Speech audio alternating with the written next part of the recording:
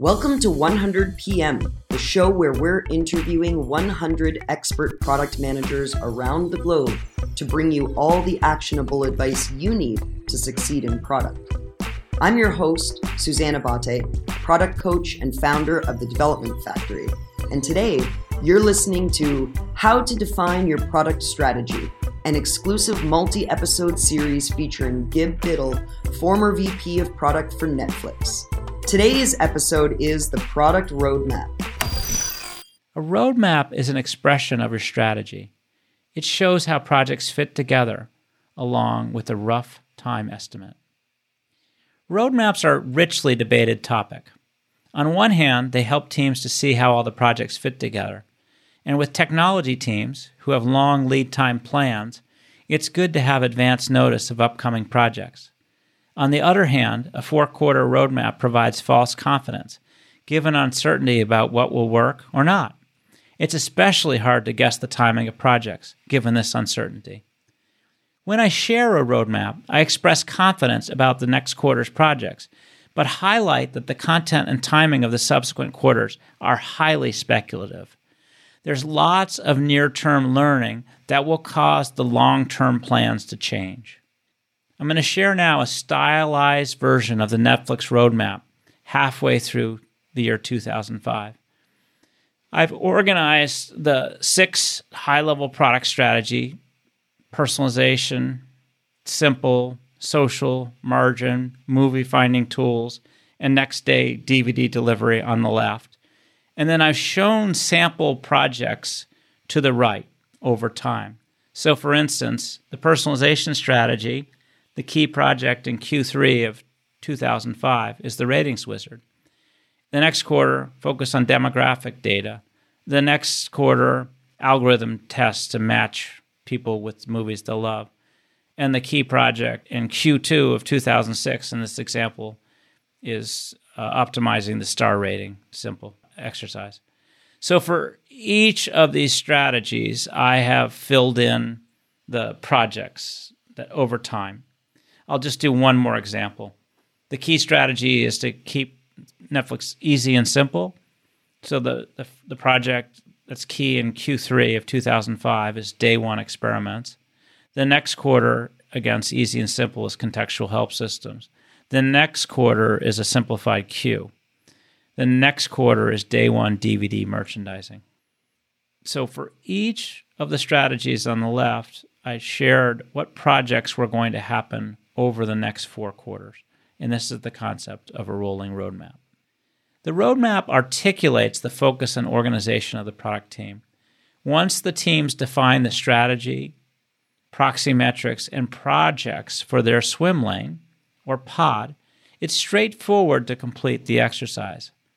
The roadmap is an artifact, an expression of your product strategy. The roadmap does not have to show all the work, however. It is a high-level view that outlines the key projects in each swim lane, along with the best guess of timing. What's missing in the Netflix example above is the technology infrastructure work. I also chose not to include the work and help and account. It doesn't have to include everything. The roadmap tells a story about how the overall strategy for the product team might play out over time. When I put together the roadmap, I think of the company's board as the primary audience. They don't need all the details. One note on organizing product teams. I favor structures where each product leader has a clear proxy metric that communicates what success looks like in their area. Todd, the product leader for personalization, had his percentage of members who rate at least 50 movies in their first 6 weeks metric. Megan, the product leader focused on creating a simpler experience, had her percentage of members who had at least 3 titles to their queue metric. Proxy metrics provide radical role clarity. They help you to understand what success looks like. Product strategy exercise number 8. This is the companion for the roadmap exercise. For each of your product swim lanes, or pods, outline the projects against each strategy over 4 quarters. Put all of the projects into a roadmap like the one I've described to you already. In the next essay, I will share ideas about how to encourage big, long-term thinking as you define your product strategy. All right, so I love the simplicity of your roadmap slide. Again, especially the way that it really starts to gel all of these concepts. And we spoke about these in some of the previous Q&As, how the product strategies that kind of win or prove themselves persist and evolve and potentially become cornerstones of the business over time. In the specific visual, and for those folks of you listening in, you can go to the show notes and you'll see all of the assets there. In the specific visual, you have it kind of neatly laid out like product strategy, quarter, initiative, product strategy, quarter, initiative. And so I guess my question for you is, number one, is a single initiative per strategy per quarter a good benchmark, or does it just make for a really balanced slide? More the latter. Here's what I'm trying to communicate. As a product leader, you're trying to provide inspiration and clarity and direction to the whole organization, okay? Sometimes I'm thinking about what would I share with an investor or a board. And then the mega point is you don't have to share everything. So I am simply trying to create a story of how personalization might play out over time. I don't need to list 2 or 3 projects per quarter. I just want to list some key ones. And I'm really just trying to give everybody a sense of what do I mean by personalization, these key projects. And generally, people get way into too much detail. For instance, that audience of board members, they're very financially oriented. They just want you to know that you care about building a business, e.g. margin enhancement. And they're very data driven. So talk in terms of proxy metrics and metrics. And then these are just projects or tactics. These are for instances of the projects that we're going to execute to move the metrics. The tricky thing about these roadmaps is many times board, investors, CEO, they see this as a commitment to what you're going to do when. And I try hard to disabuse that notion. Like, yeah, the first quarter, this is important. We're going to do it, but we're going to learn so much that our current plans in quarter 2, 3, and 4 might go out the window. Now, do they remember I said that? Probably not. But I try hard to over-communicate that this is fluid and we're going to learn a lot and we'll make changes because of that. Don't view this as a commitment. The thing that drives me crazy is roadmaps are actually pretty easy to build. But I've been encouraging people to think about it as a package of their overall product strategy and to make it a manifestation of their product strategy, which is why I put the strategies on the left as labels. Yeah, I love the way that it looks. For a little more context on this, though, because again, I think it's helpful to sometimes get the high-low in these examples. Yeah. So, you're talking about Netflix sort of circa 2005, I think, in this piece. How big was the engineering team at that point? By the end of the year, I think we had like 10 squads. For sure, we had 100 engineers by that point, by the end of 2005. Because you've heard me say, certainly our listeners have heard me say, the official product management answer for everything is it depends. And I'm asking you these tricky it depends questions, like how does this translate?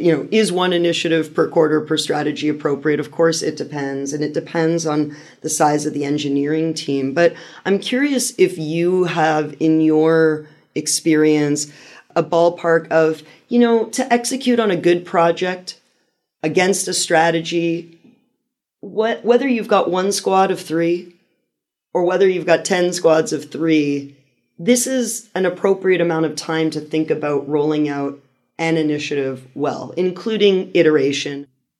Coming back to that conversation about just using the word strategy, I'm trying to get people to think in years. Like, what's the right amount of investment to make in a concept like social or personalization or instant delivery of DVDs? Humans naturally engage in the short term, but they don't naturally engage in the long term. And that's another reason I'm always trying to bring focus back to the strategy. For me, I tend to focus more on rate of pace and learning or cadence of experimentation, because that's how you learn faster. It's a little tricky. At Netflix, we actually didn't build stuff against a schedule. We launched stuff when we felt it was ready. There's one exception, was the launch of Watch Instantly, which was hard because we had shared it with 40 press people before. So it was scheduled for a date. It was really hard.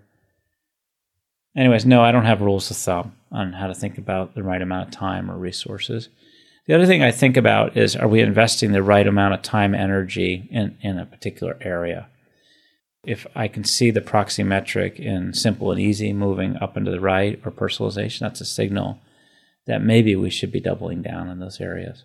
Or in the area of friends and social, which was not committing, it was not moving its proxy. That's when I started saying, okay, we've got too many resources about it, and we need to double down in some other area. And that's, again, where I'm using the proxy to evaluate progress and whether we're making the right amount of investment of people and time or not. Gib Biddle, thank you so much for being here. Can you tell our listeners how they can reach you, learn more, stay in touch? I am www.gibsonbiddle.com. I'm also Gibson Biddle on Medium. All right, you've been listening to 100 PM with Gib Biddle. Thank you so much for being here. Thanks a ton, Suzanne, for having me. It's been great. Thank you for listening to 100 PM, the official podcast for 100productmanagers.com. If you enjoyed the show, please subscribe in the Apple Store, at Google Play, or on Stitcher, or leave us a great review so others can help find us. If you want to get in touch directly, email Suzanne at 100productmanagers.com or visit us on the web. Thank you.